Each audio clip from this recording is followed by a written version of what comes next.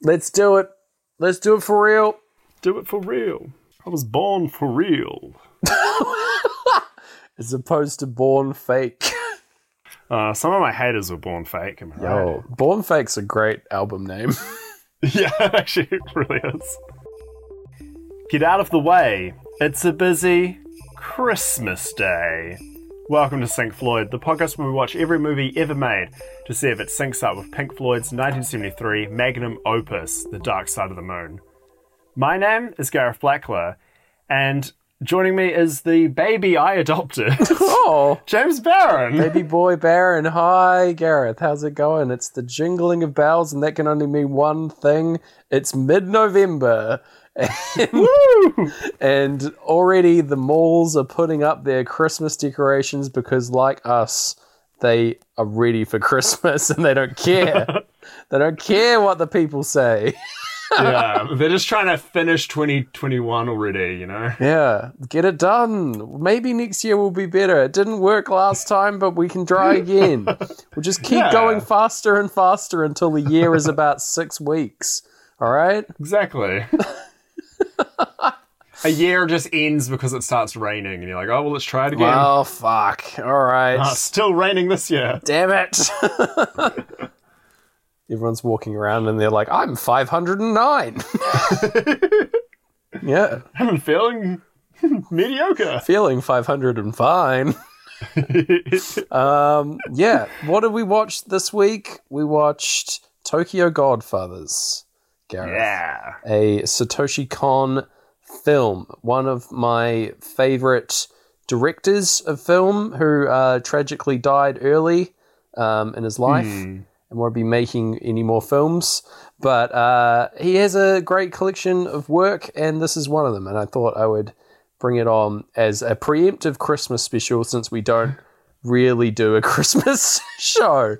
But we do a thing. We do a thing for Christmas, but we'll get like an actual Christmas episode in the meantime, right?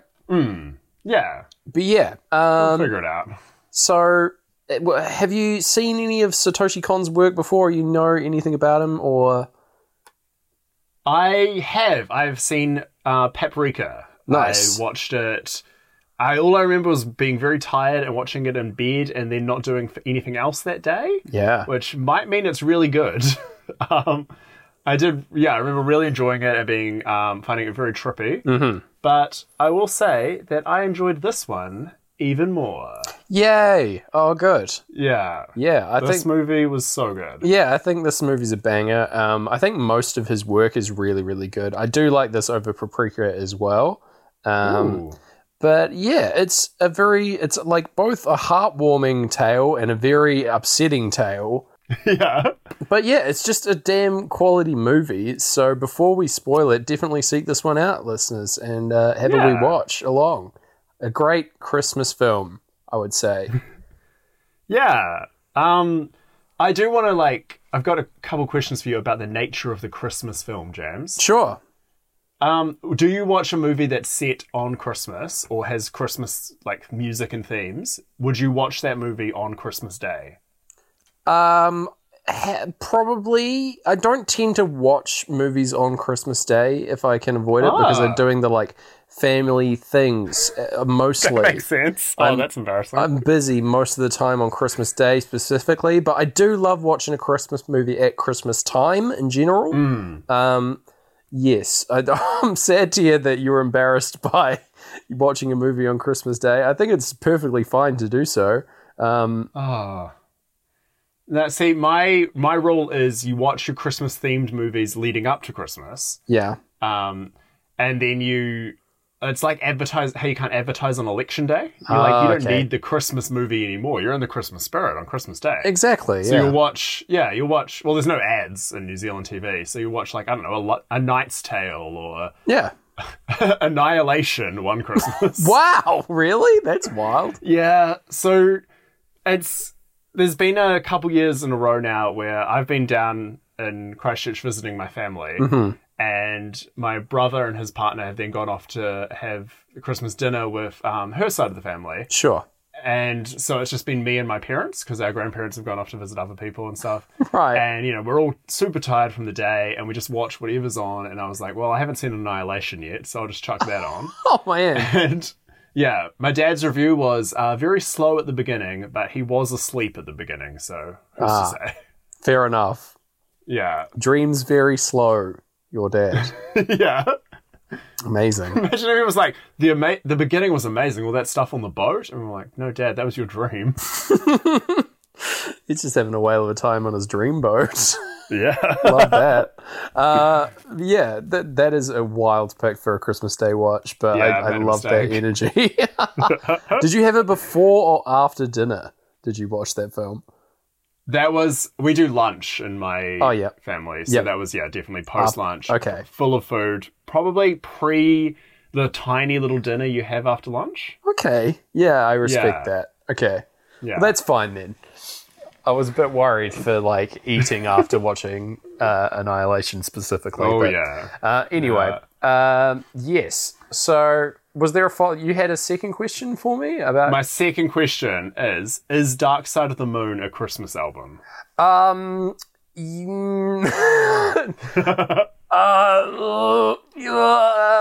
Maybe we'll find out. It's like sweats at gunpoint, he says. Yeah. I think in a similar way to this movie, I think that Dark Side of the Moon deals with a nostalgia and feeling of loss but new beginning at the same time, in the same way that Christmas does, right? And this movie evokes. I think that's a good fit, thematically. But as to the subject matter of the album, unlikely. Yes, yeah. As to whether it syncs, though, with a Christmas movie, well, let's see, shall we? Shall we find out? Shall we find out if it syncs with Tokyo Godfathers, Gareth? Yes. Okay. Yes. Yes. All right. Opening title, Speak to Me. You know the drill. It all happens here. We've got...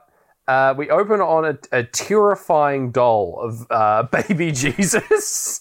That guy. in a nativity play being performed by children, presumably at a local church, as it's Christmas Eve, Gareth, at the start of this film. The course of the film actually takes place over the course of... It starts on Christmas Eve and finishes on New Year's Day.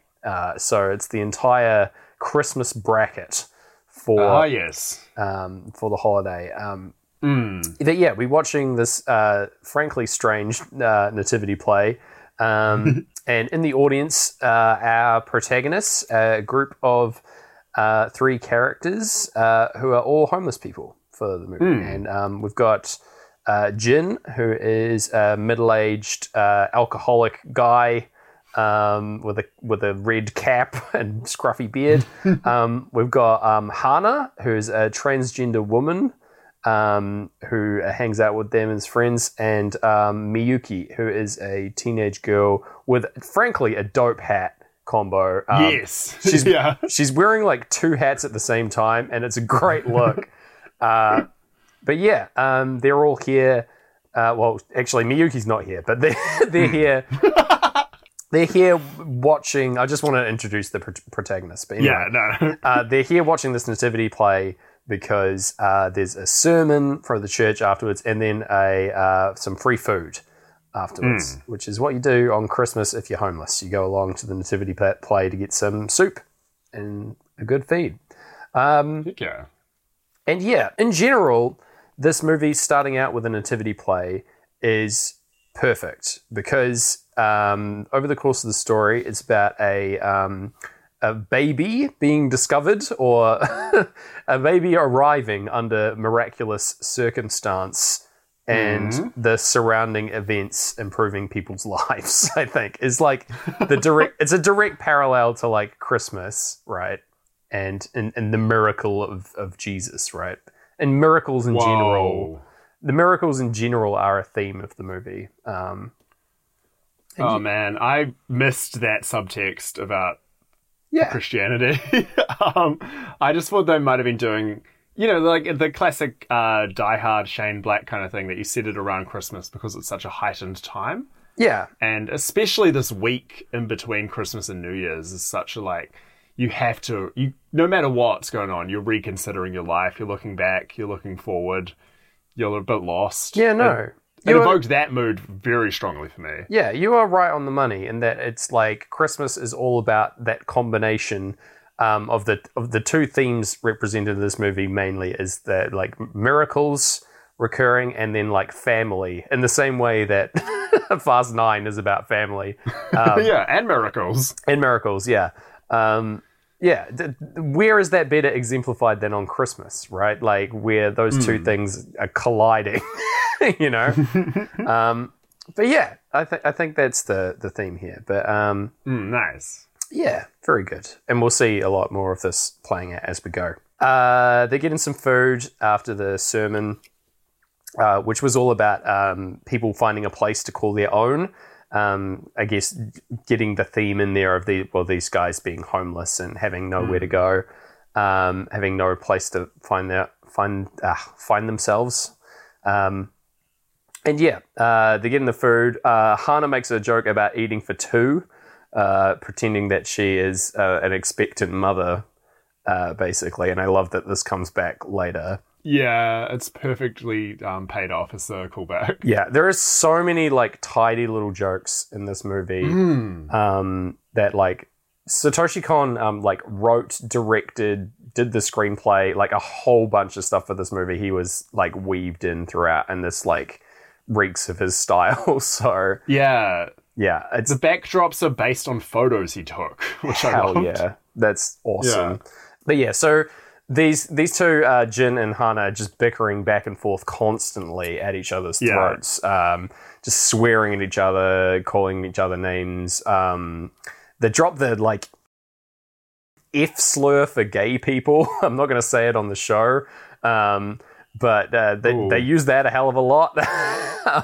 If it makes you feel better, the subtitles I had did not drop that. Oh, really? So, oh, man. Yeah, hopefully you didn't get some, like, weird... Maybe, I don't know. We'll find out. Subbed by some, like, 13-year-old boy. Yeah. It's pretty explicit in my subtitles. They did not hold back. Because this was recently resubbed and redubbed, like, as of 2019. And it's really cool. They actually... So in the original Japanese version and in the original English dub, Hana was voiced by like a cis man actor, and now she's voiced by a trans actress. Shanika Nafak. And then her mother in the in her club, that they later visit. Yeah, her mother being like a drag mother kind of thing, is voiced by this person who's kind of one of the people who broke ground for the idea of publicly using they them pronouns, which I think is like amazing. Yeah, that's incredible. Not so much they them as non-binary. Yeah, which was like, that's awesome that you're gonna right the wrong you kind of did with your original English sub. Yeah, and then dub, and then you're gonna like take it this extra step forward and give work to someone who's done all that work. That's incredible. So yeah. All that to Great say stuff. is, folks, look out for recent subs for this. Fair enough. Yeah. If it's good, yeah, it sounds like it's going to be a promising one. But yeah, interesting. I think that probably means that we watch different versions of the same movie. So that's going to be that's going to be exciting. I think they're cut exactly the same, so it should be fine. It's just that the dub is different, but that will be an exciting adventure for us nonetheless. That's my biggest fear across this whole project. It's been like, whether the episode's good or not, who cares? But if we watch different versions and suddenly we're like, no, he said this at this point. No, this synced with this. Oh. And it all falls apart. Like, I honestly don't know what I can do. It could happen. I think we'll be fine. We start fighting on Christmas. Oh no, what's going to happen? That's the end of the podcast, but by the end we'll have come around. A miraculous baby will form over this call, and we'll have to take care of it. I don't know. Feels like this podcast is our miracle baby. I think that's true. That's damn right. So yeah, we get the breathe vocals coming in as we meet Miyuki now, again with her cool hat, and she's on top of a building spitting on people's heads, waiting for Hana and Jin to return with some of the food, because she didn't want to show her face at the nativity play for reasons that we will get to. But yeah, I do love that she's like tallying the amount of hits that she gets with chalk, just like scratching them in as like teardrops effectively. It's hilarious. And yeah, so they all come together and like hang out on top of this building, and yeah, they're like a sweet little family, a found family of homeless people that look out for each other and look after each other, but are also constantly at each other's throats. And yeah, like a classic family. It's great. And yeah, they keep like calling each out on being like burdensome to each other, that they have to like look after each other, but they do care about each other. And yeah, so they just are going about their night on Christmas Eve looking for stuff. Apparently, Hana had some like presents that she'd stashed somewhere, but they're just like looking amongst some trash down, I think, below the building that they were at. And yeah, they're talking amongst themselves. Apparently, Miyuki is a runaway from home who hasn't been back home in 6 months, and she feels that she can't go back for whatever reason. But like, they haven't talked much about any of their backstory or whatever. They just like don't care about that. They're their family now, and they look after each other. So yeah, but we'll get to it. Yeah. So yeah, they're having a big scrap here out in the trash. When they hear some wailing and crying, and nestled in the trash is a newborn baby, just wrapped up in a little like pouch. And they are freaking out. That's wild. And they're talking about like how disgusting it is for someone to throw out a baby like this.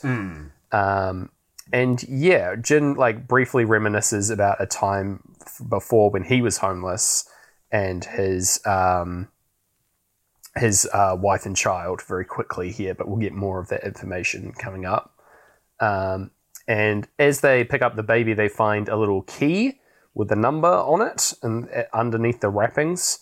So they take that, and they just holding this baby, trying to figure out what to do.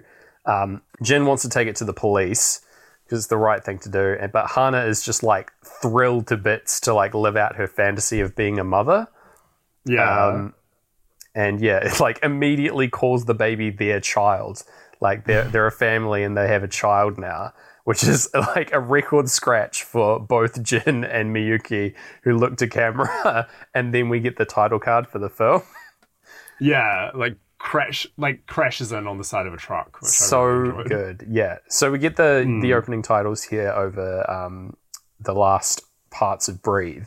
And they are stylish as hell. It's just like shots of the city with people wandering around, and the signs, all the signage has been replaced with the credits. Always good. Quite subtly. Yeah, it's a simple effect, but it's done really effectively.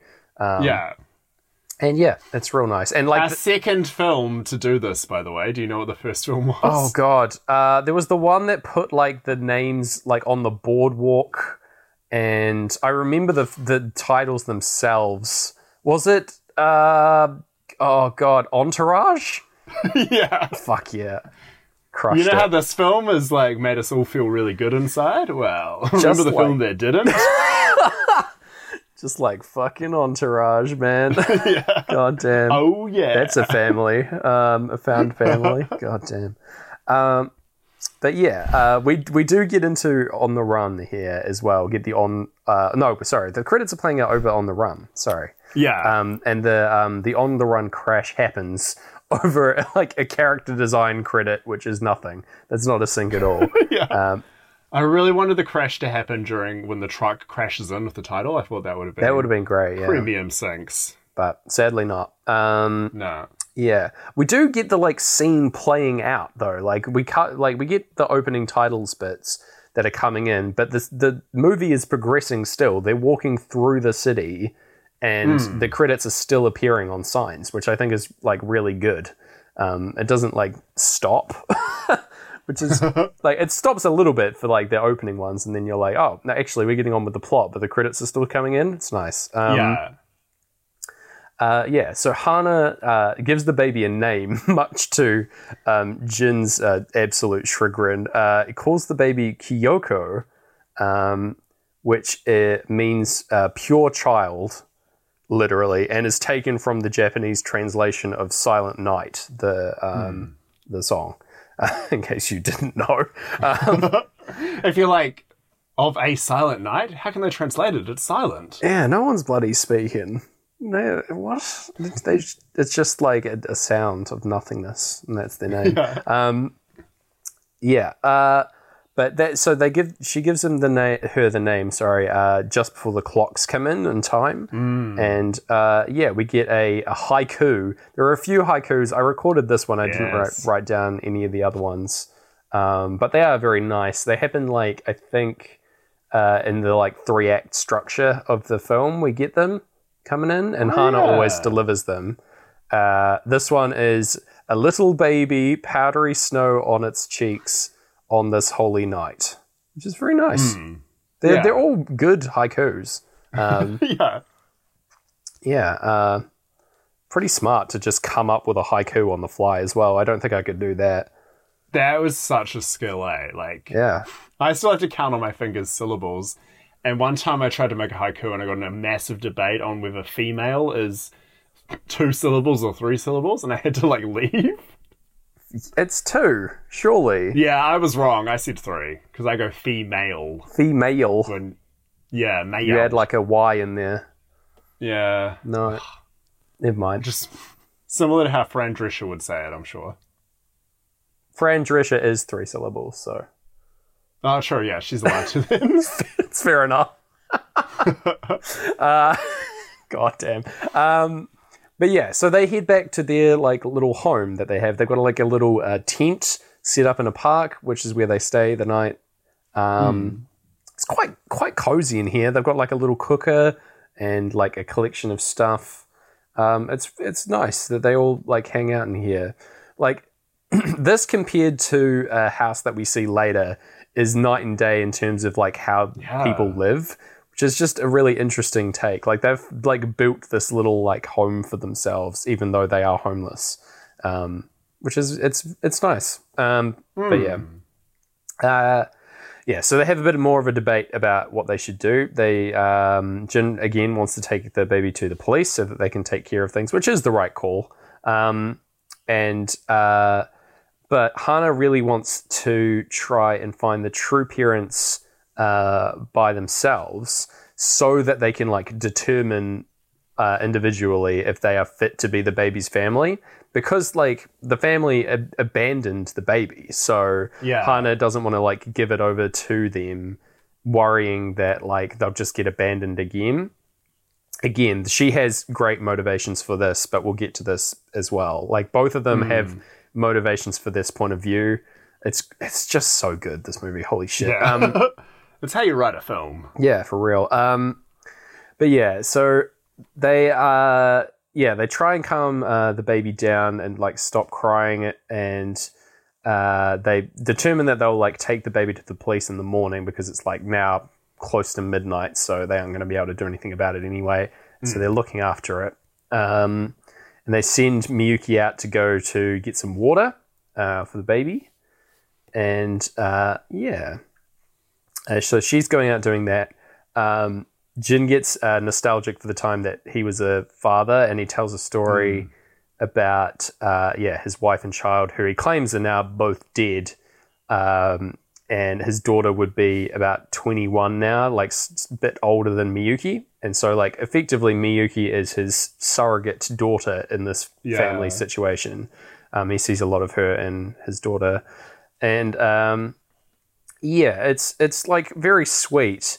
He keeps telling the story, and it's what happened was he was a bicycle racer, and his daughter got very sick and was dying, and he needed to pay the hospital bills, so he fixed one of his own races to make money as a get-rich-quick scheme, but it got found out and he got kicked out of racing, and his daughter died, and then his wife later died of grief or killed herself. It's not clear. It doesn't explain. But yeah, it's a very tragic tale to which Hannah is like weeping over.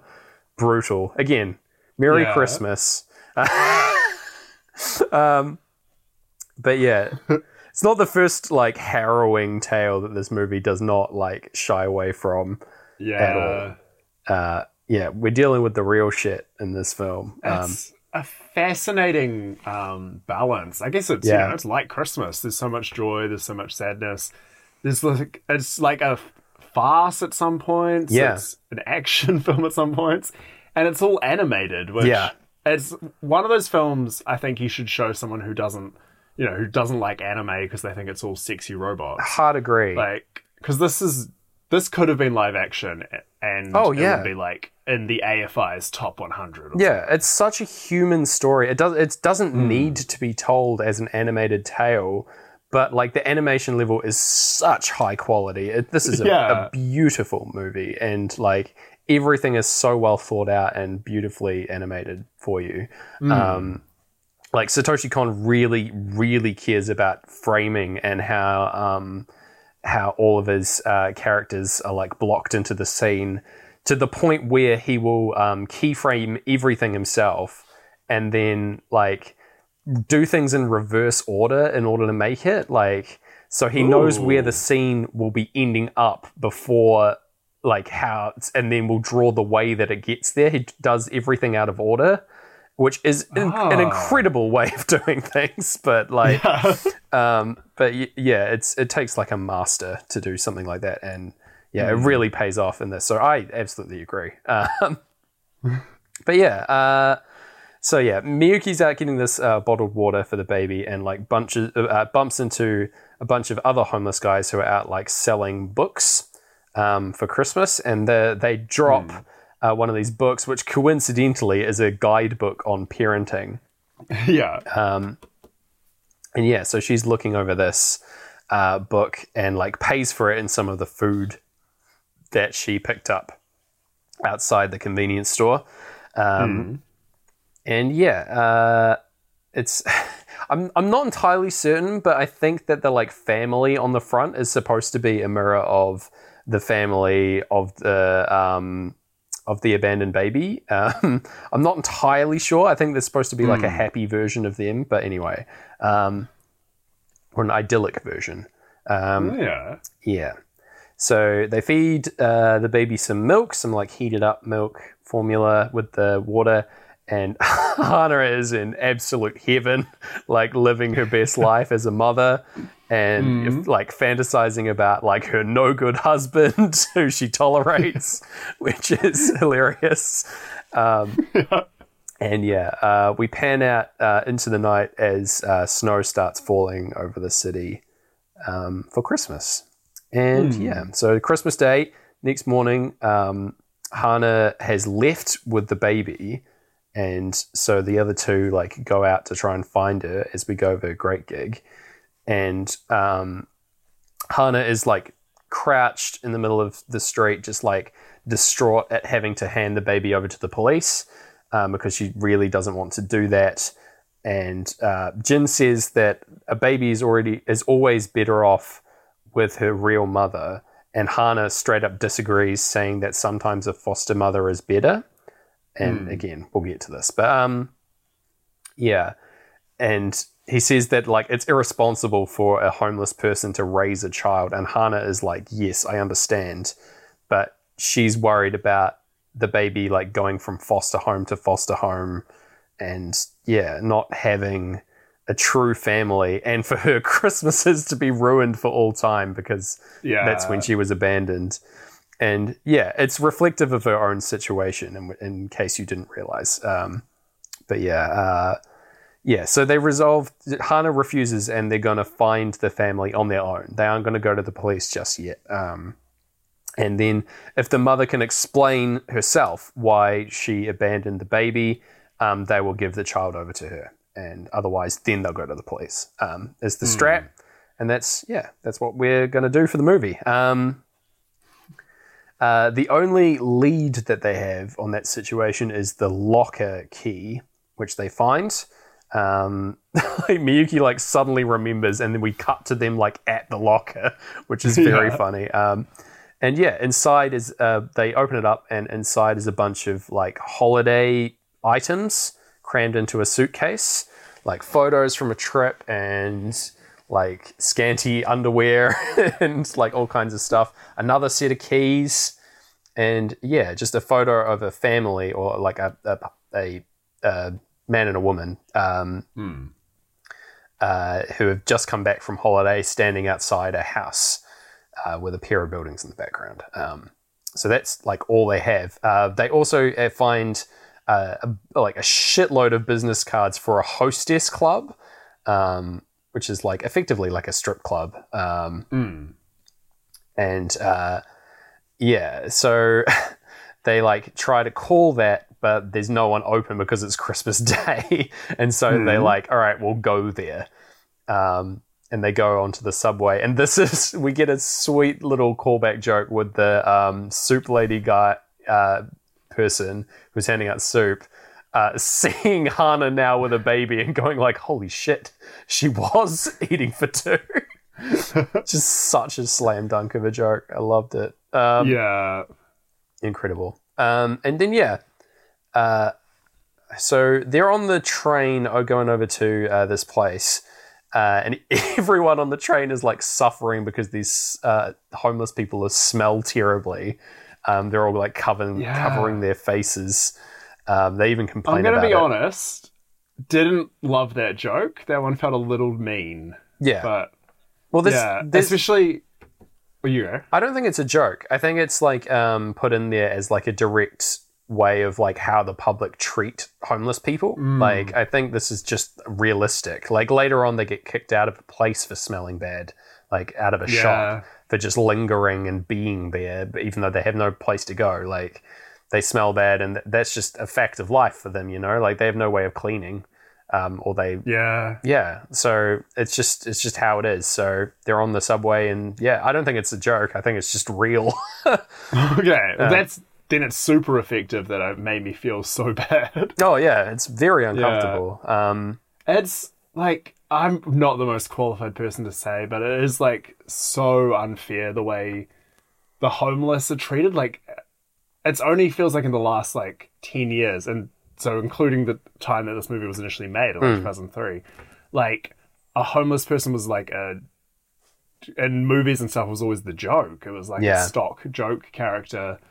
And it's like, it's just a deep on-set way to make you hate the poor. It's like a really it's just buried deep in your skull. And especially like in New Zealand, there's an urban myth that you can't be homeless in New Zealand. Like if you are homeless, it's your own fault, which is like that's not ridiculous. True at all. Yeah. That's something like someone's parents said to them as a kid to make them feel okay about walking along the like roads. Jeez. But yeah, I don't know. I'm not like a professor. I'm not great at articulating it, but it's so nice that this film humanizes the homeless so well. It like fully captures their situation like perfectly, and like absolutely, as you say, humanizes. They're our heroes for the film. Like in every sense of the word, they're doing the right thing, and like in spite of their situation. And they're rewarded for it over the course of the film, but like it's definitely a realistic portrayal of homelessness, and it's great. I think like most movies don't even if they have it, it's for a joke, or they shy away from it entirely, right? Like like our Little Birds guy, for example, who we love so much. I know that Turkish Spider-Man isn't like a great like film that we cite often, but like that guy is definitely a joke character, like and like he just exists for that purpose rather than being a character onto his own. So anyway, I will say as well though, like it's one of the side effects of the pandemic is I'm always taken out of my head when I see someone on public transport in a movie now. Yeah. Because I'm like, they should be wearing a mask. Oh, yeah. So when I saw everyone covering their faces, my first thought was like, holy shit, it's happening. Yeah. I'm finally getting into these movies. Well, and then once I realized what was going on, it was even worse. That's another thing, though, in Japanese culture. They, like, if someone gets sick, people do wear masks. That was something that they were doing before any kind of pandemic. It's just like a politeness thing. And it's so good. Yeah. It's so cool. That would fucking right the whole time, you know? Like, I hope it catches on in the same kind of way. Where, like, if you're sick, you wear a mask, and it's not like a stigmatized thing. It's just like a public health thing, you know? So I'm hoping for that. But anyway, neither here nor there. But yeah, so they're rolling along on this train, and it comes to a halt because of heavy snowfall covering the rails. Has to get cleared, and another train pulls up alongside.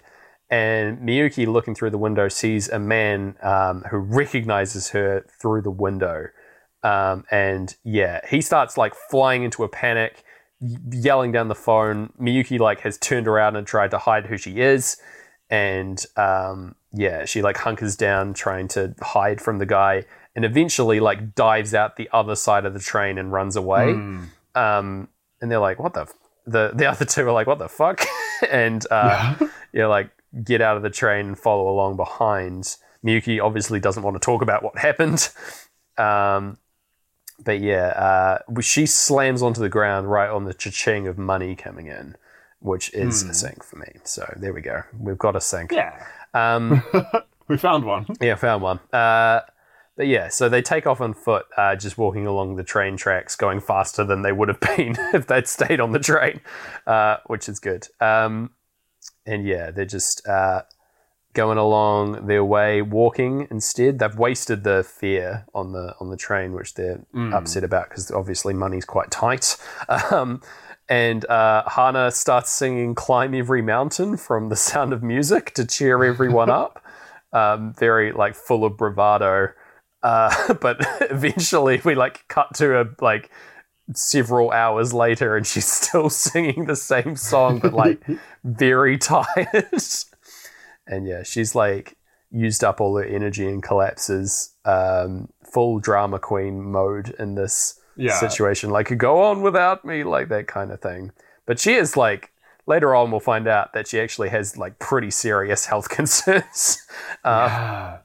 But yeah, anyway, so she's like pushing herself to the limit anyway, but trying to keep everyone in the group happy about their mission and as well. So, yeah. You know, you just need singing during a mission, like Pink Floyd did for us when we watched Entourage. Oh, thank God, yeah. They were alongside us being like, I know, dude. Here, have some any colour you like. Just vibe out for a bit, boys.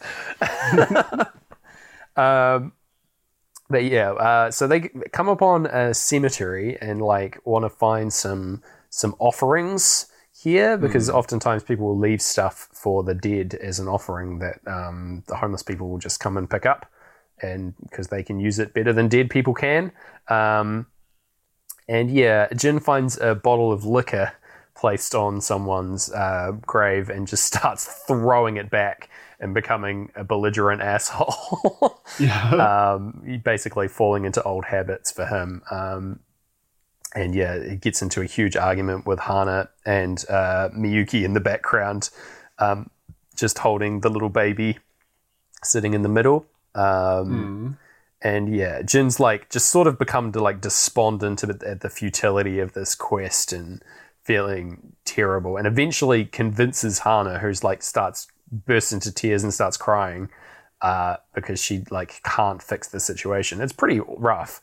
But then a miracle happens. By sheer luck, they find nappies and food set out for a dead child grave, which is awful. Like, someone has come and visited a child's grave on Christmas and left out like these things, these items.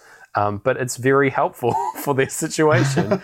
You know, it's great. Like, when Satoshi Kon was making this film, he like wanted it to walk the line between realistic and like supernatural in terms of miracles, and he wanted like it to be a realistic story, but to have these like crazy circumstances perfectly happen to the point where like it brings everyone together and like helps their situation, you know? Like, yeah.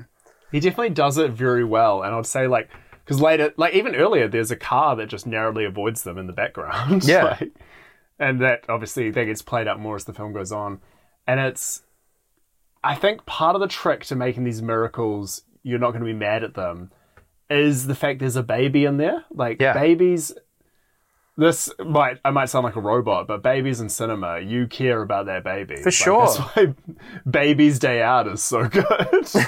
And like, Raising Arizona does that really well. That's a great example, yeah.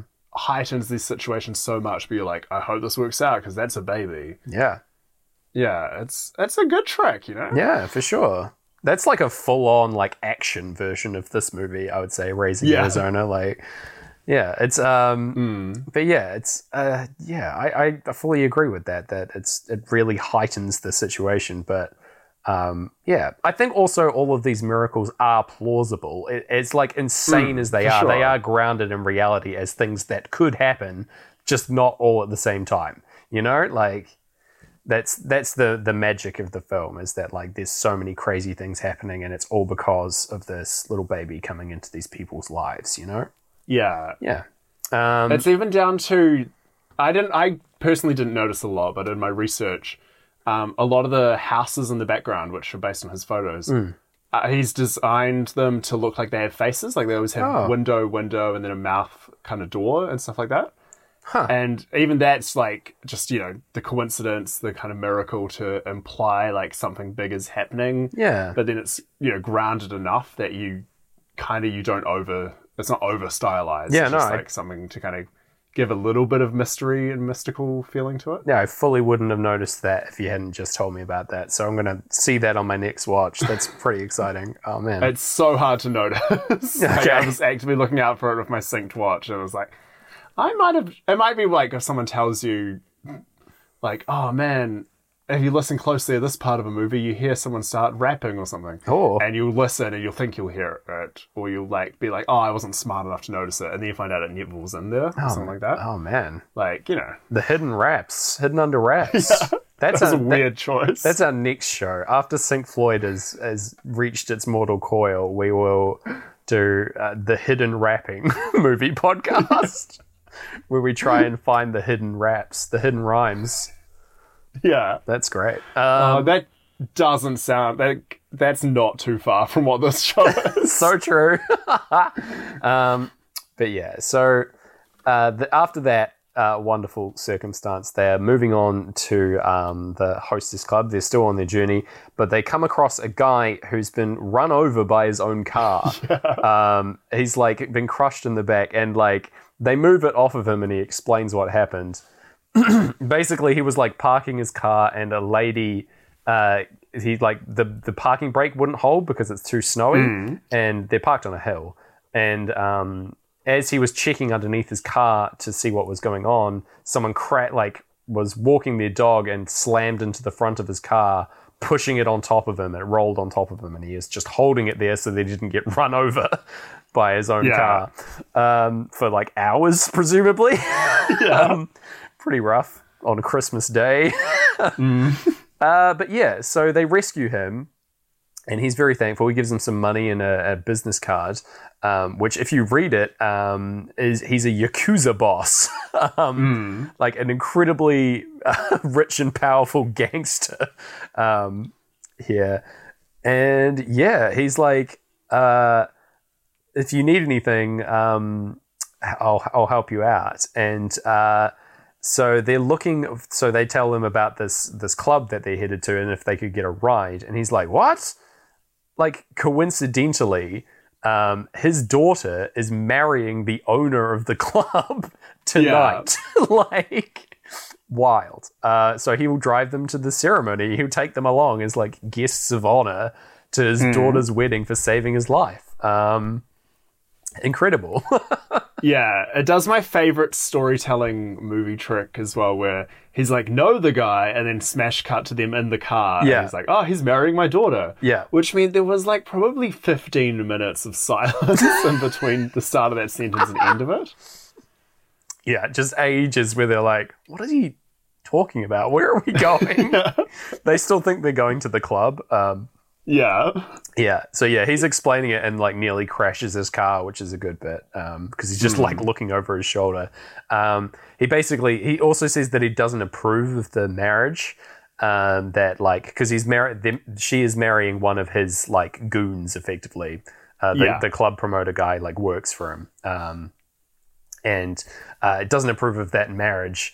And Jin says, "Well, like so long as your daughter is happy, that's what matters, right? Like." Surely that's the most important thing. And I love that this comes back to bite him. It's just so good. Like, this little thing is just like a little throwaway line and then it's mirrored later on. It's just, delicious. But yeah.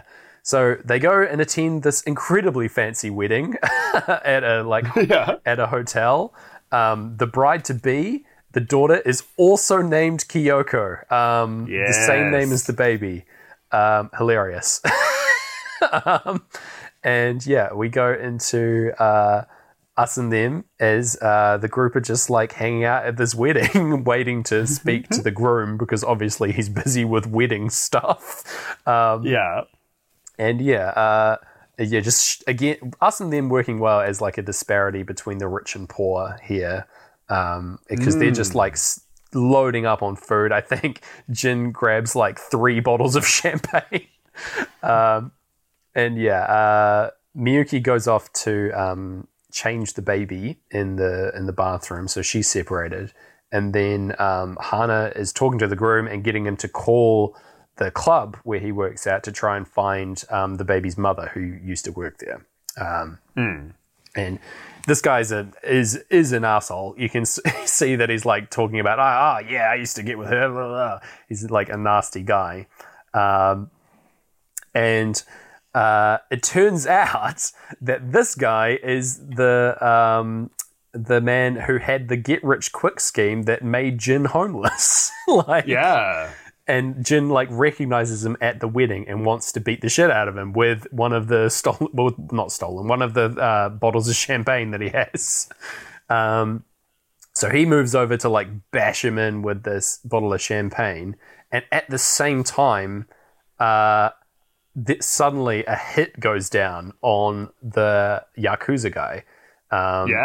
A man disguised as a maid, a Latino guy, just open fires on the Yakuza man, and it's just this beautiful slow motion shot of all like of the 4 parties moving, like Hana reacting, Jin like coming in to like hit the guy on the phone, the Yakuza boss are all captured, and then like the man with the gun, the maid.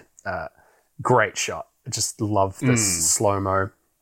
And yeah, the groom dives in front of the mob boss, like saving his life. Ironically, like making himself a hero in the eyes of his father-to-be. Like, he didn't approve of the marriage and then like saved his life by taking a bullet for him. Incredible. Probably like going to be a huge story later on. He's just saved his own marriage. Incredible. But the assailant grabs Miyuki and Kyoko and runs off with them as hostages. And Hana and Jin are like giving chase on foot, but they dive into a taxi and take off with the Latino guy like speaking another language. And this wasn't subtitled for me for the entire time. Never. Yeah, so I think it's not in any like version of the film. It's just the language barrier between them is intentional to make it like even more heightened that you don't really know what's going on. But yeah, she also loses her hat on the way out, and they scoop it up, saving it for her, which I just love as a like little detail.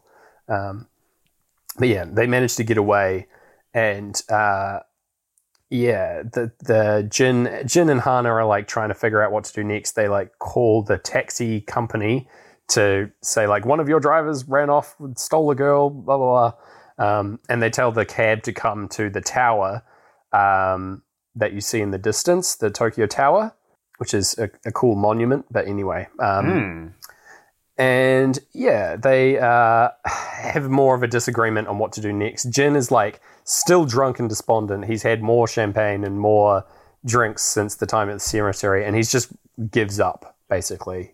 He throws it away because he's like, he can't help in this situation, he's decided. And yeah, Hana's like furious at him and calls him the lowest of the low. And yeah, that she goes off to the tower to get picked up by the cab, and he just stays where he is and just falls deeper and deeper into depression. Again, still Christmas night. And he's just wandering around, like, drunk off his face. Goes to the police and wants to turn himself in as human trash. Brutal. So he's wandering the street and comes upon this old man who is lying spotlighted on the ground alone, like an ancient man. And yeah, over the what are we in? We're in Us and the M still, and there's R's.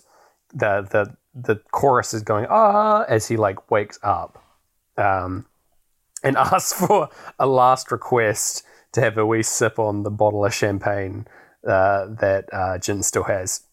But yeah, so he's thankfully alive and is going to be looked after by Jin. Meanwhile, Miyuki gets taken to the house of the hitman, like taken down a dark alley, and is sort of freaked out that she's going to be sold into slavery. Doesn't know what's going to happen, but it's going to turn out okay. We cut back to the old man, and they're in his tent, which is covered in windmills. I really love this scene. This whole sequence is fantastic. But yeah, he's just like lying surrounded by like artifacts and things he's collected over the years in this tent. And it's constantly saying that you've fulfilled my last request, and now for my last request, which is really, really funny. It's, I think, supposed to be a potential future version of Jin himself, that he's like sees himself like if he stays the course, he will become this man, basically. He will become a homeless man with no friends who dies alone, basically. It's really rough. But yeah, he gives Jin a little red bag and says to get rid of it for him because it's the cause of all his problems. Later on, we'll find out that there's a lottery ticket in this bag. Again, mirroring Jin's like basically self-destruction through drinking and gambling. So he gives this as like a final last request, and then slumps as if he's died, and we cut to outside and the windmills slow and stop spinning, basically implying that he's dead.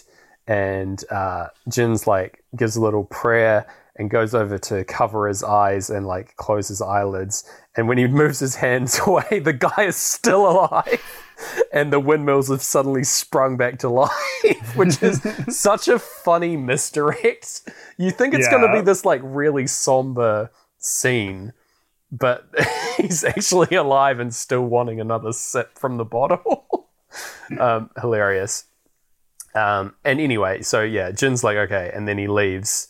And as he leaves, you may not notice, but the windmills are indeed stopped, implying that the old man has for real died on the inside. And like this was just like a final thing that he had, like as another recurring thing that like he had multiple last requests. But yeah, it's just like a very tidy little scene leading into one of the most harrowing because some kids have shown up and they say something about New Year's cleanup, which we will get to in a minute. Actually, we'll talk about it now. This is horrible. These kids have shown up, and they just their version of New Year's cleanup is beating up homeless people, like effectively cleaning up the streets of homeless people by like killing them or like beating the crap out of them so that they die and stealing their stuff and just being piece of shit kids. It's horrible to watch this because they like beat this old man, don't even notice that he's dead, and like they're beating the crap out of Jin. They take an envelope out of his pocket, which he later finds again. I don't know how, but he does. But yeah, it's awful. And then they just abandon him dead, to die in the snow, which is just rough. Christmas movie. Yeah, Merry Christmas. Yeah. Oh, yeah. Anyway, it's just, like I'm not saying that it's like. The thing about it is, it's like it's got these really, really harsh and hard to watch scenes. Oh yeah, but it is still very heartwarming. On top of this, like it has the emotional pull that like many Christmas movies try and have, like genuine stakes. But I feel like this one just really pulls it off because it's just a very well told story, and it doesn't shy away from like the nastiness of. Yeah, the reality that some Christmases people face, you know? Yeah.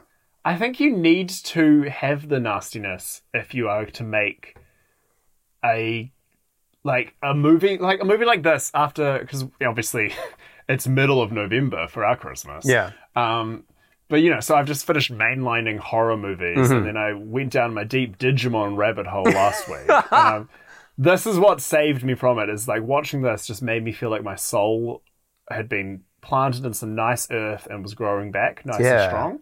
Definitely. And you need that element, like any film or media that's done that for me has had enough sadness in it that it, I don't know, it like lets you in, you drop your guard, and then it plants its little seed of beauty hope in you. Yeah. Exactly. Perfect. Yeah. What a lovely What's your description. favorite growing your soul back movie? Oh man, this is up there, honestly. It's really good. Right? I like a lot of the Pixar movies. Like, ironically, Soul is probably the one that came to mind first. It's just literally growing my soul back.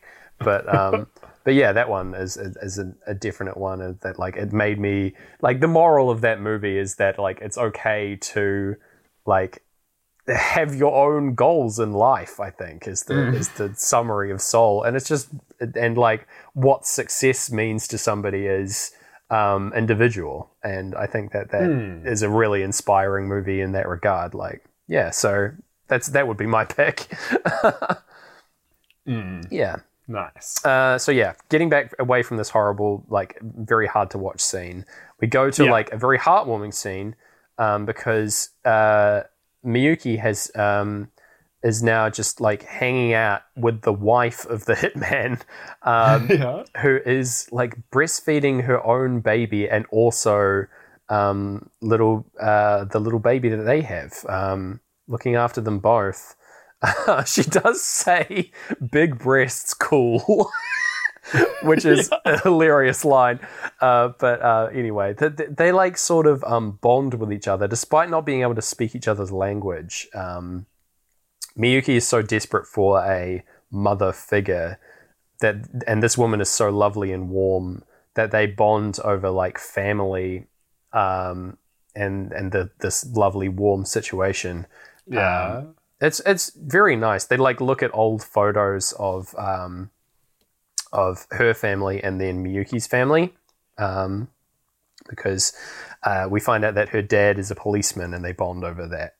They're both policemen, which like adds to interest, like to the story of the Latino couple here. I don't really know what this means, and that like now they're making a hit on a mob boss. I don't know. Anyway, it's not clear how much your life can change. Yeah. But anyway, Hana is in the cab with the guy who dropped off the hitman previously. And I love that this cab driver becomes a recurring character as well, just by circumstance. Hilarious. He just has to deal with Hana and her intensity the entire film, which is played for laughs. And yeah, so she's like hell-bent on finding her girls, basically. And gets out of the cab without paying and starts wandering around the area trying to find them, calling out. And she coughs up some blood because she's dealing with her health. She's like driving herself to the brink, basically. Miyuki briefly, we cut from this to like a dream that Miyuki is having. She's like gone to sleep, and what plays out is a scene of why she left home, which then turns into sort of a dreamscape shortly. As we're getting, I'll see you on the dark side of the moon and brain damage. We're watching this play out, by the way. Basically what happened was she stabbed her dad with a knife in the side because her cat, who's called Angel, went missing, and she thinks that her dad got rid of it to like punish her. He's a very strict dad. He's a police officer dad, right? So he's pretty intense. And she just assumes that because they've got like a tense relationship to begin with, that he's gotten rid of the cat as like a punishment. And she's furious because that cat's like her whole world, her like most loved thing.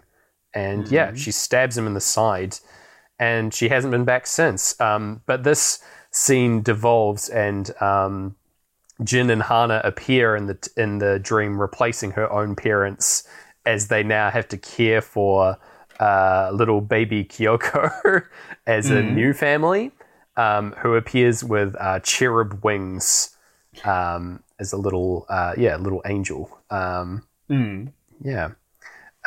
she wakes up being like, "What the fuck?"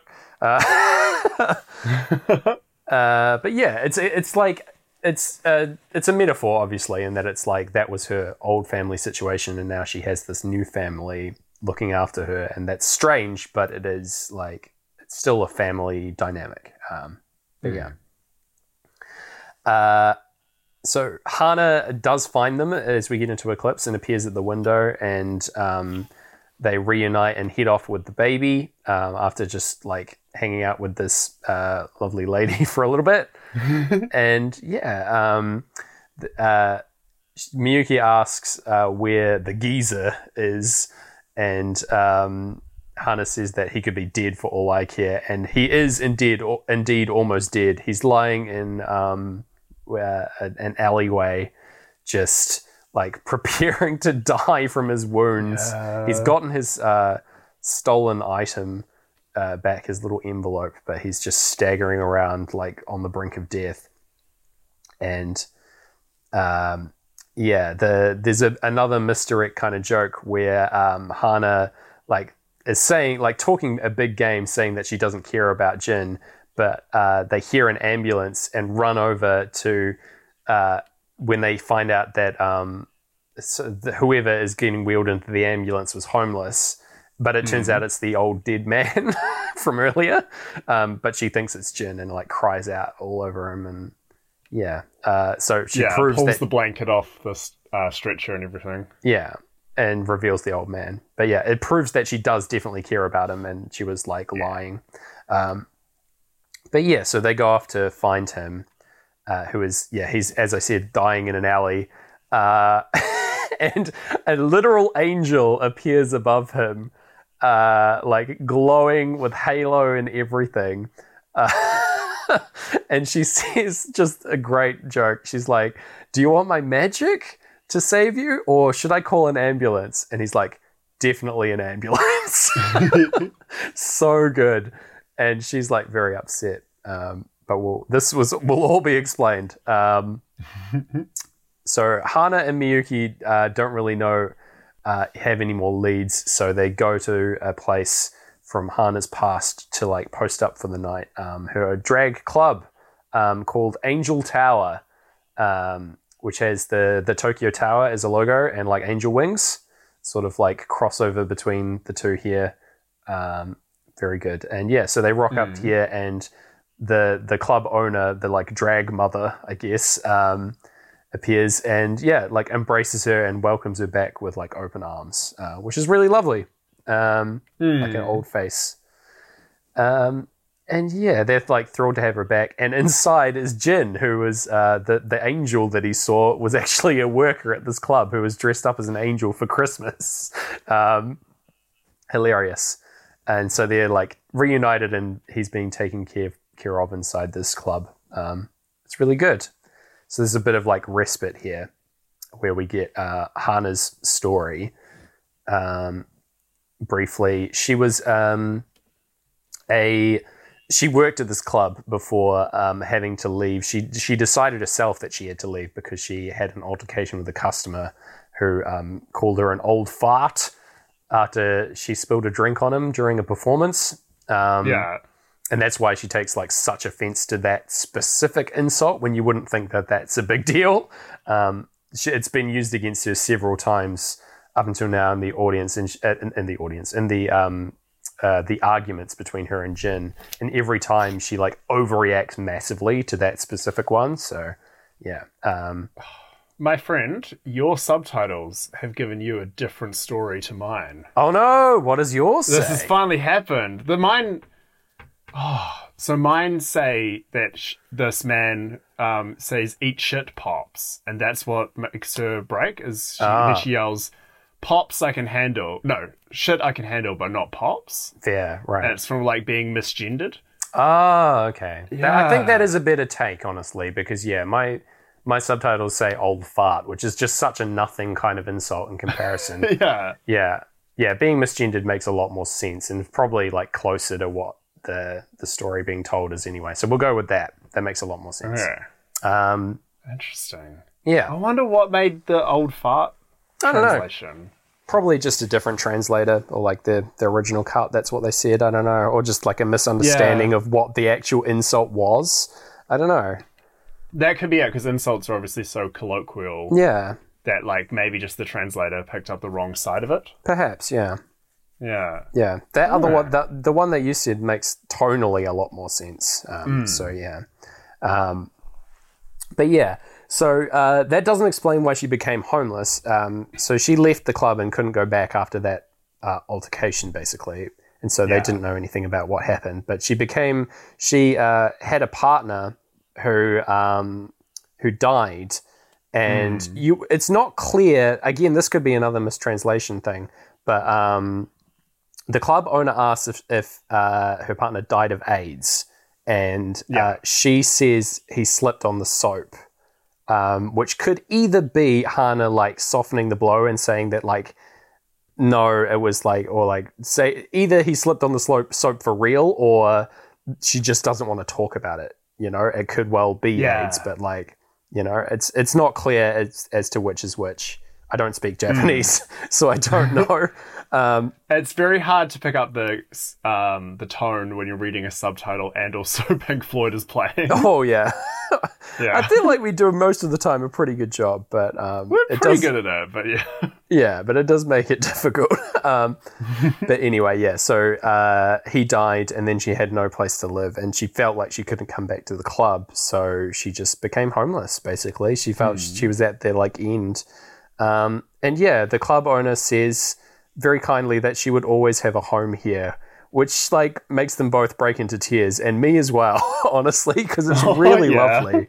But yeah, so yeah, she's like found a new family again that she can always come back to, which is just great because of this crazy circumstance. But yeah, so the next morning they set off in search of this house because Jin has, from the old man's house, he found like a cutting of like a photo that matched the location of the buildings in his in the photo from that they found in the locker. So they have a lead on where to go to find this family.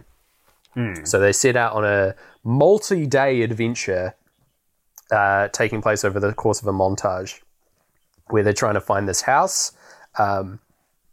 Very beautiful montage of them just wandering around different places. It's so stunning. And yeah, this is over on the run in our second playthrough for us, which is not a great fit for them, like wandering these beautiful cold streets of Tokyo. There's a little time lapse that sort of syncs, but yeah. A little bit. It didn't fit thematically for me. And then, yeah. So they take shelter on their journey in this like covered up broken down house that's full of cats. Like a shitload of cats are hiding out here. And of course, Miyuki like protects the hell out of them because of her kinship with cats. She loves cats. So she heads out to get some supplies at the shops. But as she does, she like clocks to the left of her. She looks at the skyline, and they're at the house from the photo. It's one and the same, but it's been completely destroyed, and they're staying in the remnants without even knowing it. To prove it, Jin comedically goes over to the front door and with the keys he has, opens it, and he says, "Honey, I'm home," and then the door falls over behind him. Gold. Love it. Perfect comedy. Yeah, so good. But yeah, it's tragedy and comedy together because they're like one lead is a complete failure, and they don't know what to do, so they just sort of hang out with these cats until a neighbor comes and feeds the cats the following morning, and they're talking to her about what happened. And this is actually like a call out to Satoshi Kon's series Paranoia Agent. That he did, which is also fantastic, by the way. These ladies appear in greater and greater numbers and just start gossiping, he is obsessed with gossip, this guy, and the power of gossip. But I love that, for one, like the ladies appearing and talking more and more about this story as they remember parts is a reflection of the amount of cats that amassed here, which I think is great. But also, but yeah, they talk about the situation where what happened here. Basically, this family were like a good for nothing sort of here. There were a stripper and a guy who was drunk and lost all his money on gambling and drinking, and they had a child together. But they don't know what happened to it after that. And they also abandoned this house, and it presumably got destroyed for some kind of insurance scam or something like that. But yeah, and they had separated after they had a baby. So that women are chastising them, saying that it's terrible. Amazingly, so each of these people are sort of reflections on Jin and Hana, right? Like Jin is a gambler and a drinker, and Hana is effectively a performer, stripper type, like they're the same archetypes, except that these people like had the opportunity to have a child and are like terrible people and like squandered their lives, In a very, it's interesting that they're like parallels in that way. But yeah, there's a lot of that. And especially that there'd be parallels in the eyes of like a higher up society. But like these two that, gave away a baby are considered better because they, still have a home. Yeah. Yeah. Because they have money and they have status, and like the neighborhood tolerates them, even though they're like much worse people. It's really interesting.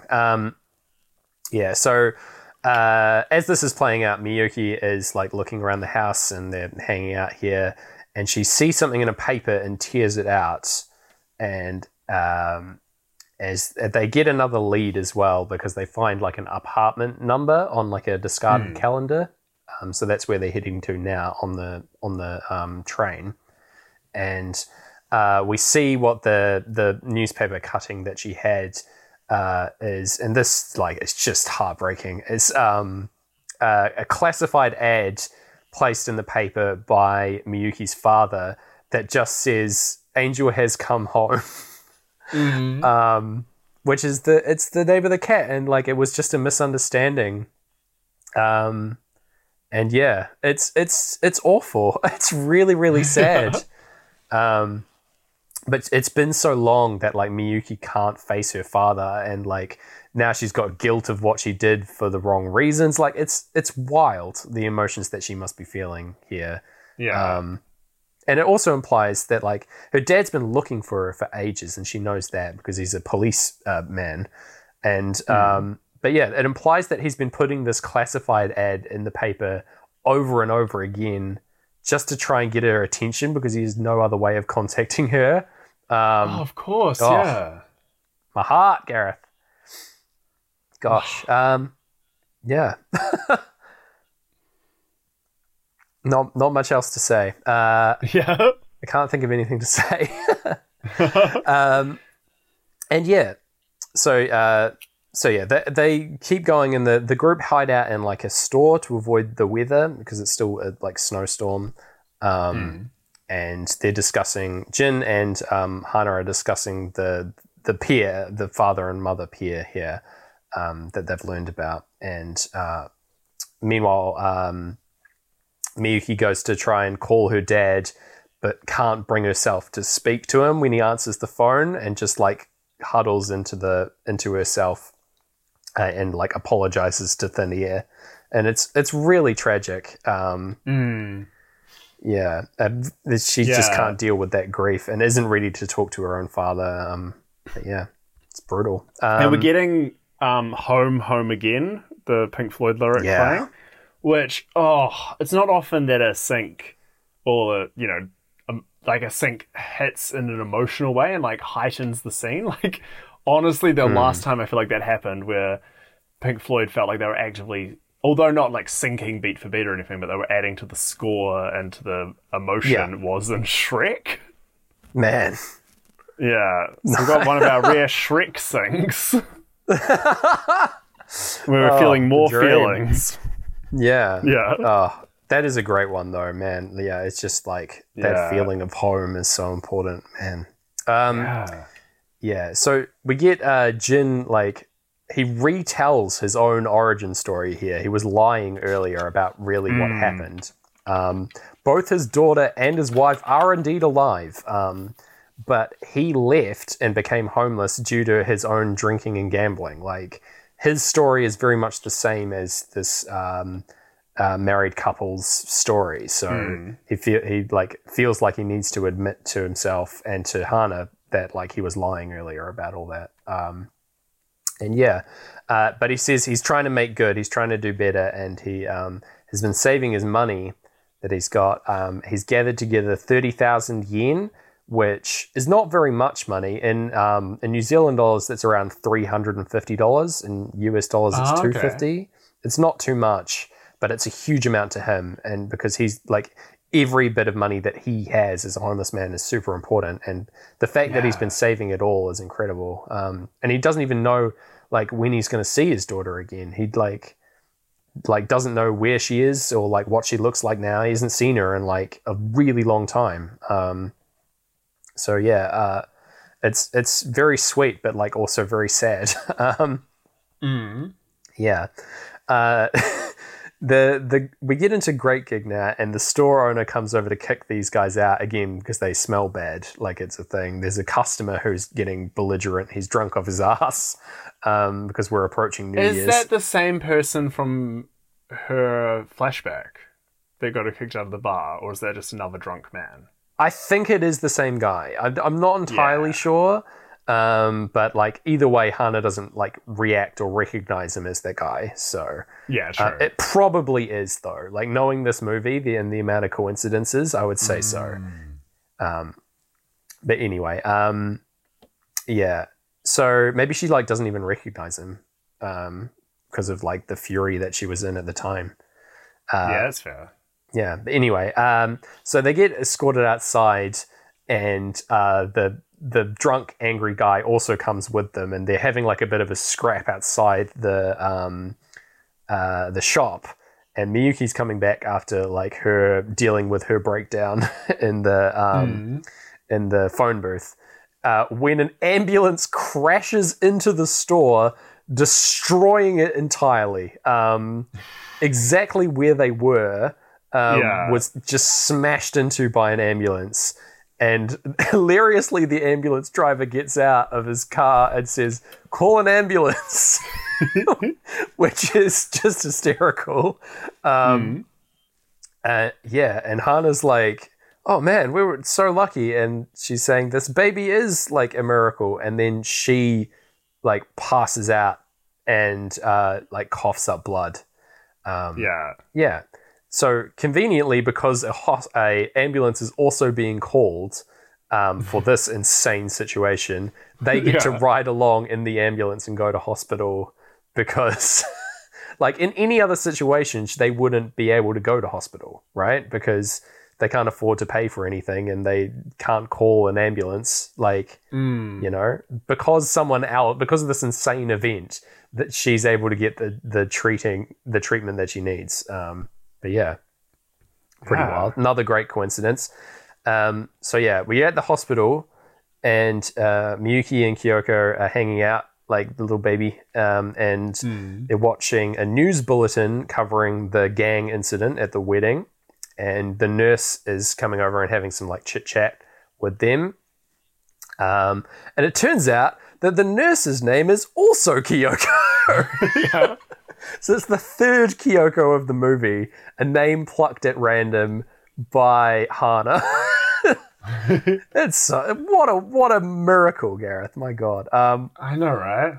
Hilarious. So yeah, there's a bit of a conversation about Hana's prognosis with Jin.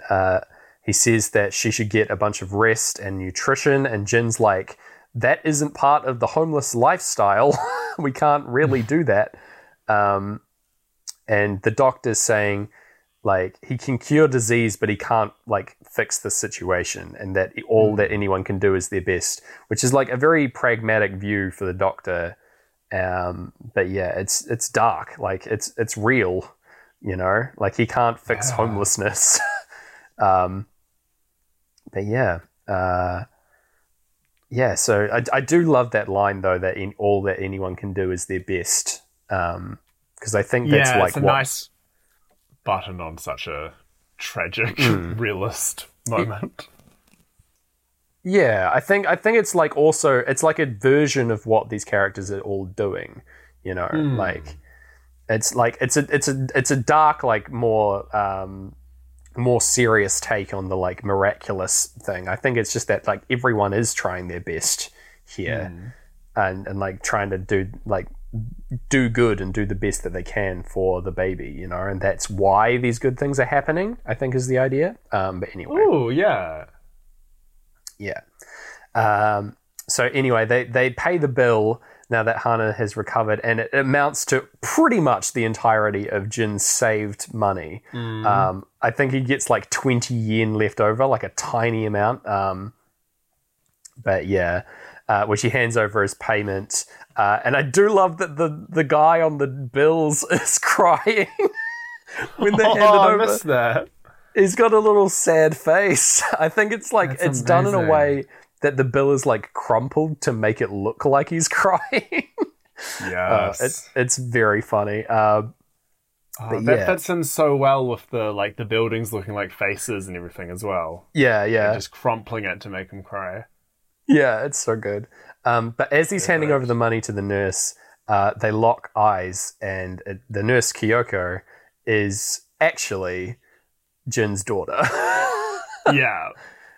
Wild. Incredible. I think there's like a chorus of like opera singers in the background over this scene. In the actual score of the show, of the movie. It's very good. And yeah, so they have their first catch up in like years.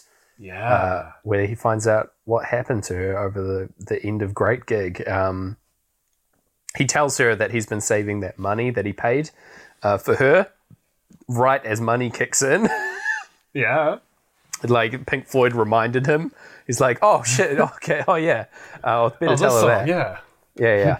And yeah, so she reveals to him that his daughter does, that she'd always wanted to see him, even though of the failure that he became, right? Because of these gambling debts and everything. She still wanted to seek him out and would go with her mother and like look for him all the time and like even check unidentified corpses in case they were him. Brutal. Why? Like, because she knew that he had become homeless, but just couldn't find him, right? Because Tokyo is massive. And it just, such a harsh story. It turns out we find out from her that instead of being a bicycle racer, he owned a bicycle shop with his wife. The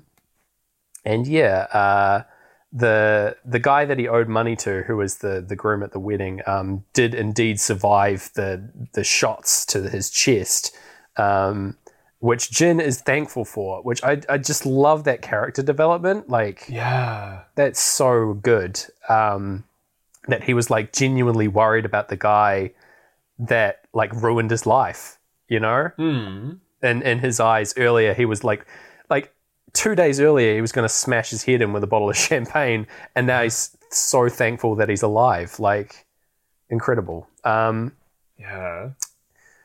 So he's like, so you became a nurse, huh? And she's like, yeah. And then explains that she's engaged to be married to the doctor that we met earlier. And Jin is like freaking out about this because they're like the same age. And in pure coincidence, I love this again. The doctor has the exact the fake origin story that Jin originally came up with actually happened to this doctor. He had a wife and child that got sick and died. Incredible. So she this is also a parallel for the earlier wedding where Jin doesn't approve of this, but so long as his daughter is happy, that's what matters. Like, it's just so funny that that's come back to bite him here. But yeah, incredible. All these little connections, you know? I know, right? Brilliant. Especially, like, this is a story where a lot of coincidences happen, a lot of, you know, things where the characters don't have a huge amount of agency on what's going on. Yeah. But because they're so, I don't know, there's such rich characters, there's so much care taken that it's completely, it works out, which is, they should be bloody teaching this in some sort of writing school. Like, for real. How to, like, look at this, figure out how the heck they're doing this, and you'll be all fine. Yeah, you'll make a lot of money. Yeah. Even though you want that money, kid? This film didn't make money, by the way. It had like a $2.4 million budget, US dollars, and only made like 800 grand, which is, I blame on distribution because I think this movie is brilliant. Like, it should have like swept everything. It's fantastic, but I don't know. Like, animation costs a lot to make, but I feel like it definitely should have made more money than that. Do you reckon it's because it's his like only non kind of fantastical kind of movie? It's maybe they didn't know how to market that, or people were just like, "Oh, I'm not going to get to see cool, I don't know, lasers, so I won't go to see it." Maybe. I don't know. I feel like they should have just marketed it as like a heartwarming Christmas story from like an acclaimed anime director. I don't know, but it could be all manner of issues as to why it wasn't a success, but I just think it's such a shame. But regardless, I wonder if it came out around like Oscar season and stuff, like if it had that kind of maybe that vibe, or I don't know, if A24 were around, they would have known what to do. Yeah, they would have known. But yeah, so she gives Jin her phone number to call her on anytime. So again, he's like got a family again now as well. He's got rebuilt that connection. But this touching moment is interrupted by Hana flipping out at like Jin being a terrible father and for lying about the situation in which he became homelessness. She basically can't handle it and like calls him out on all his bullshit here in front of his daughter. And she's like flipping out at him. This gets explained as to why she like overreacts in this way. But she leaves with Miyuki in a huff. And Miyuki's like, what happened there? And so she goes to like find out what's going on. And basically, Hana explains that she was acting that way on purpose so that Jin could rebuild his relationship with his daughter, because she was basically trying to leave him like make him hate her, basically, and be the hero in that situation. And yeah, she tells this through like an allegory story, which is framed as if it's like a folklore kind of legend, where Jin is this like nasty old red devil who people are afraid of. And in order to make him seem better, she would act worse as this blue devil. And yeah, and so that's what she was doing there. And the legend ends with Hana going away so that Jin can be happy with his daughter. And yeah, and it's incredibly dark when you realize what she's actually talking about, because she's basically implying that she's going to kill herself at the end of this legend. Yeah. Which is really awful, because she feels like that. Yeah, Jin. She's repaired that relationship with Jin, is like letting go, and then has nothing else. Really, she could go back to the club, but she still doesn't really see that as an option, I think, in this situation. Yeah. But yeah, she does say that she might kill herself, like, coming up later. So yeah, I think that's what's going on. Yeah. So Jin is still hanging out in the hospital, like, trying to figure out, like, waiting for them to come back, I think. And he's listening into a news report about a historic and strange lottery winning. There's the winning lottery numbers are all ones, 1111111 and group 11. So shout outs to us, but pretty miraculous. And the prize money is 50 million yen. But we'll find out more about that later. But that's wild. It's what a crazy thing to happen. That's a lot of ones. There's a lot of ones. So after this is interrupted by a news bulletin about a missing child, a stolen child from the hospital. And they've got a picture, which is like the police sketch is just sort of a clip art version of a baby, but they do, like, Jin does recognize it as Kyoko, the little baby that they found. So that's weird. And he goes to interrogate the father because he now has his address because it was put on the news bulletin. So he goes to find out what's going on.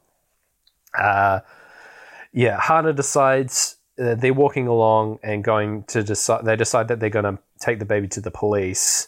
And Hana says that she talks about throwing herself off the bridge out of the guilt that she feels for not doing it earlier, because she says she's like was ego tripping and kidding herself that she was a mother and wants to do the right thing and take it to the police station. And in the background, I think right as she mentions suicide, we see in the background someone getting up to kill themselves by throwing themselves off the bridge.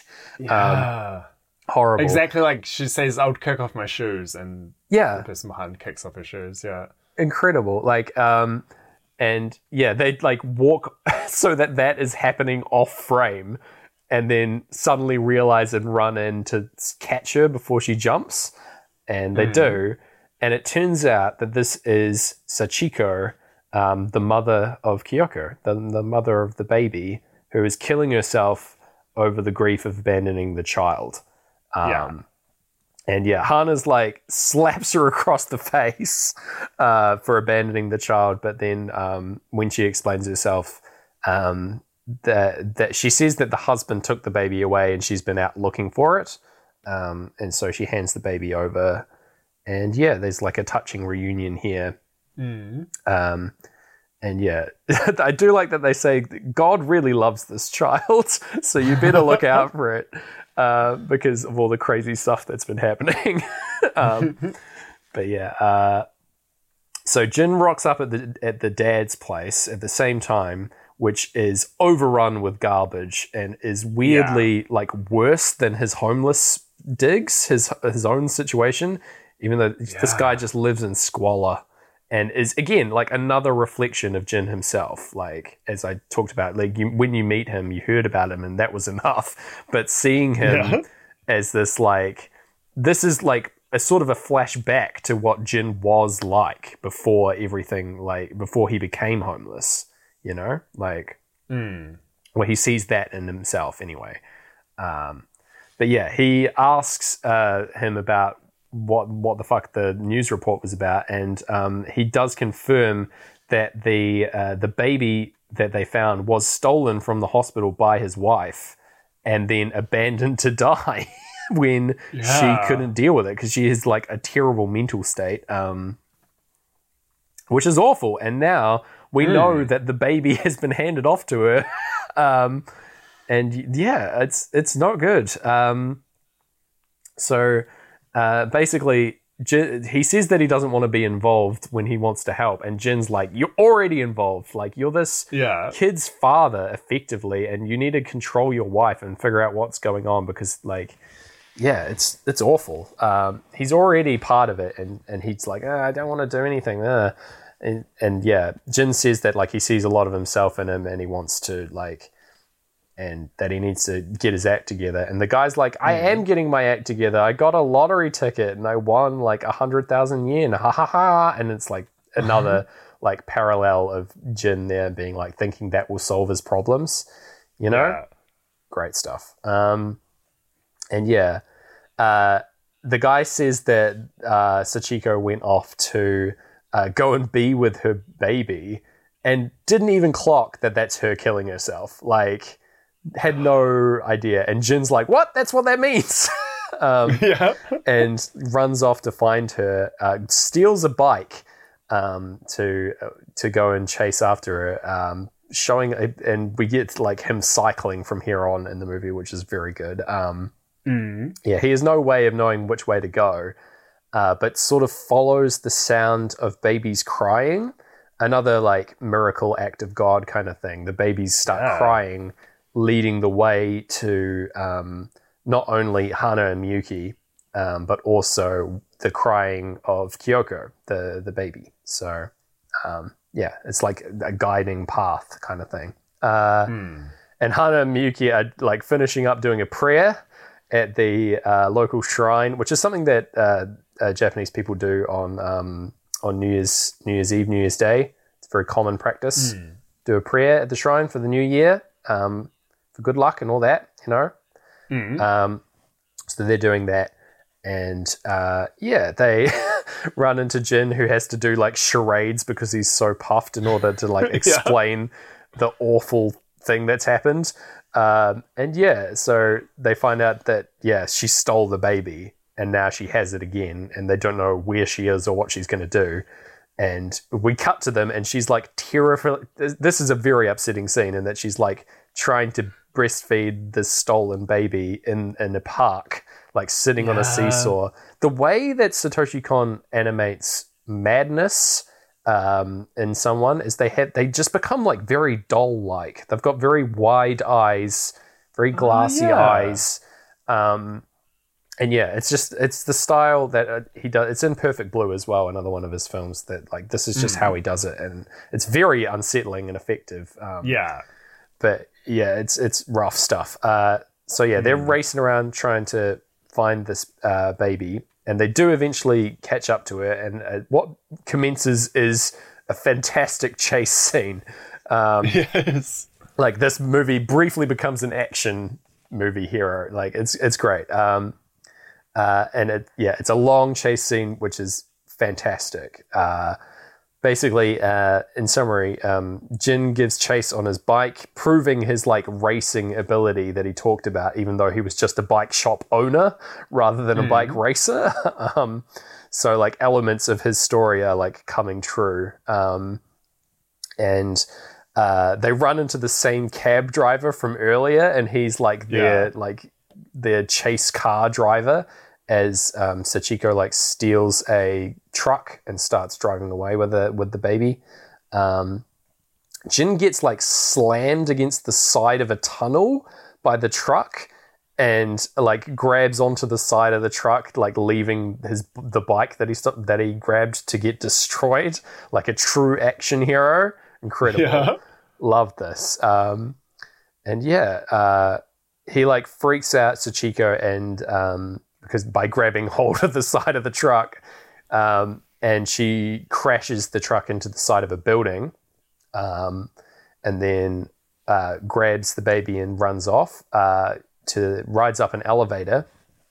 The taxi like drives into the building after them, like down the hall, and crashes in the distance. You like just hear the sound of the car crash as Miyuki, who's still riding in the car, jumps out and tries to get on the elevator, but like races up the stairs instead because she like makes it like can't get there just in time.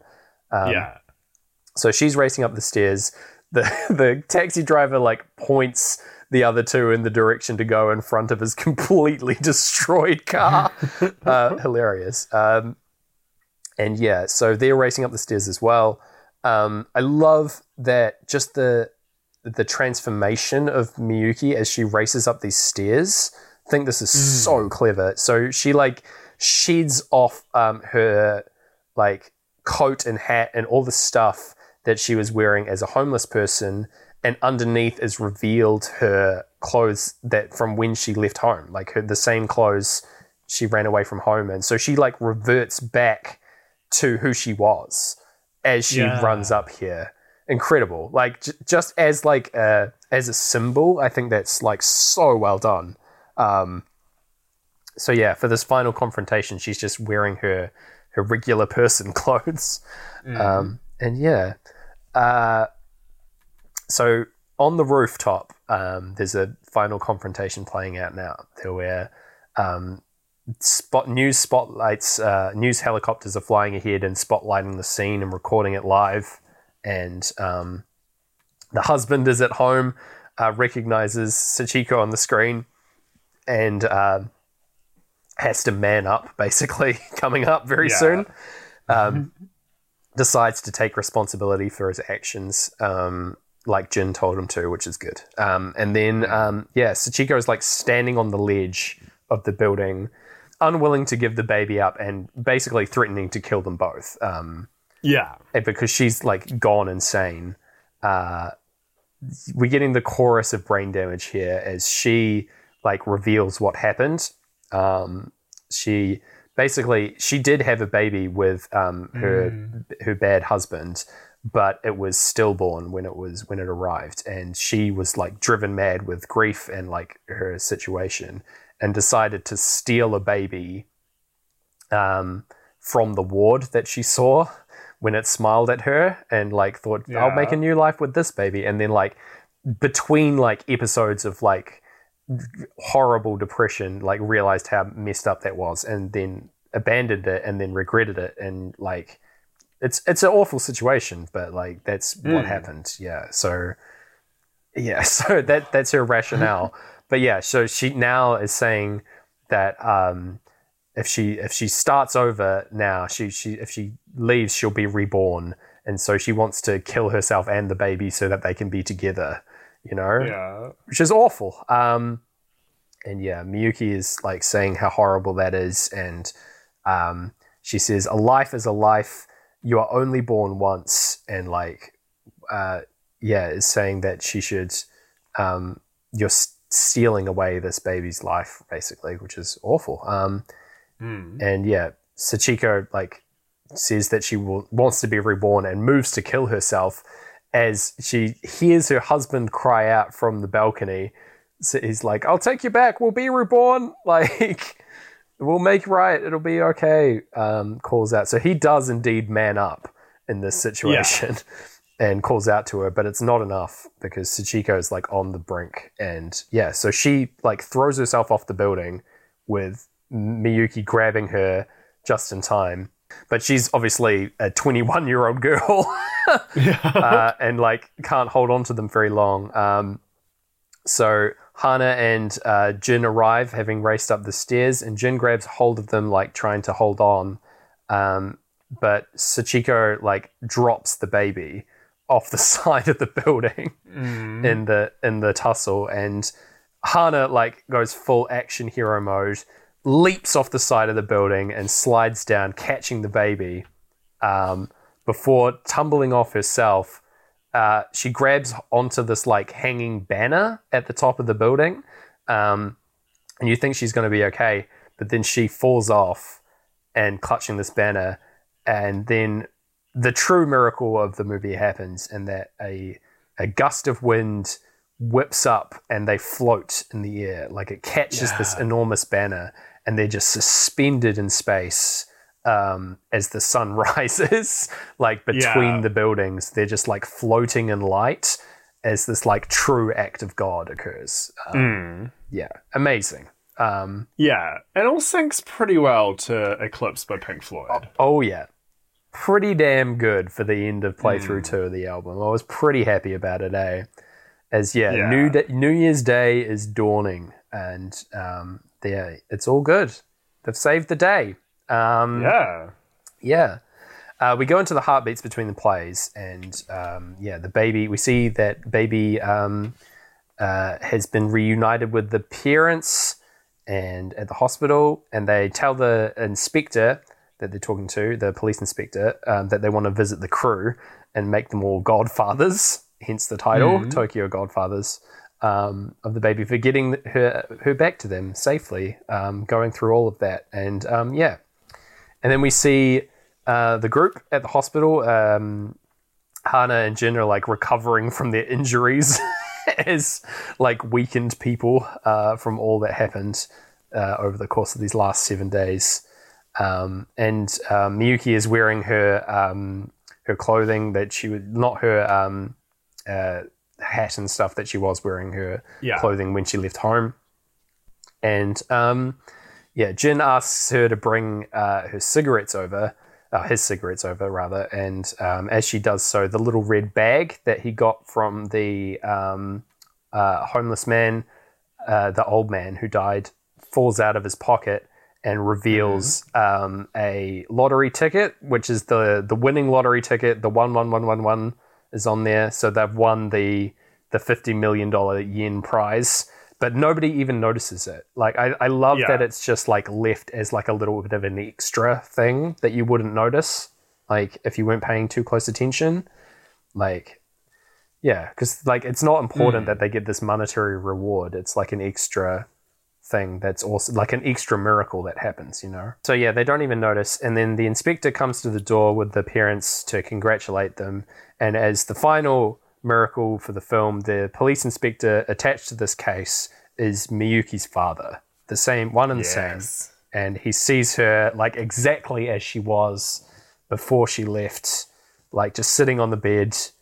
And yeah, we get a shot of everyone's shocked expression, and then a shot of baby Yukiko, and then we get the credits as we pan out of the hospital, and the closing credits of the film with like groovy dancing buildings. These guys are love and breathe. Yeah, just dancing up and down. I love it. But yeah, that's the film. What did you think? How did it sync, baby? Oh man, I feel like it was like we found a baby. This baby was Pink Floyd's Dark Side of the Moon, and we took it on this journey a lot like, the exact journey that happens in Tokyo Godfathers, because we watched Tokyo Godfathers with it playing. But unlike, this baby kind of enriching our lives and us, learning from it, it learns from us. This baby, I feel like, was just, it had some good moments. It was behaved sometimes, but I think it was kind of just crying the whole time. I don't think they got along, these two. So, yeah, that's my first thoughts. What about you? Yeah, I'm not feeling great about this thing. I think there's a lot going on in this movie, and, like, things just didn't align. There were, like, a lot of things where it was just, like, things were slightly out, and then... our big numbers, like the crash sound and clocks, weren't really aligning with much, so it's not feeling great. We had that one sweet Shrek sync, but but yeah, I feel like we can't go very high. I kind of want to go like 1 or 2, honestly. Like, yeah, I'm feeling a 2, I think. Yeah, all right, great flick, but not a good one to sync with Pink Floyd. We'll take it under advisement and plot it on the graph. Yeah. We thank it and we send it on its way. All right. So what's left? What are we doing, Gareth? Well, we're we've got to talk next week, and what are we gonna continue our quest with? How are we gonna what foolishness are we getting up to? And we've the thing about Dark Side of the Moon is that people talked about it. That's true. People have talked about this album, so I think it's only fair that we do a movie that we've talked about on the show.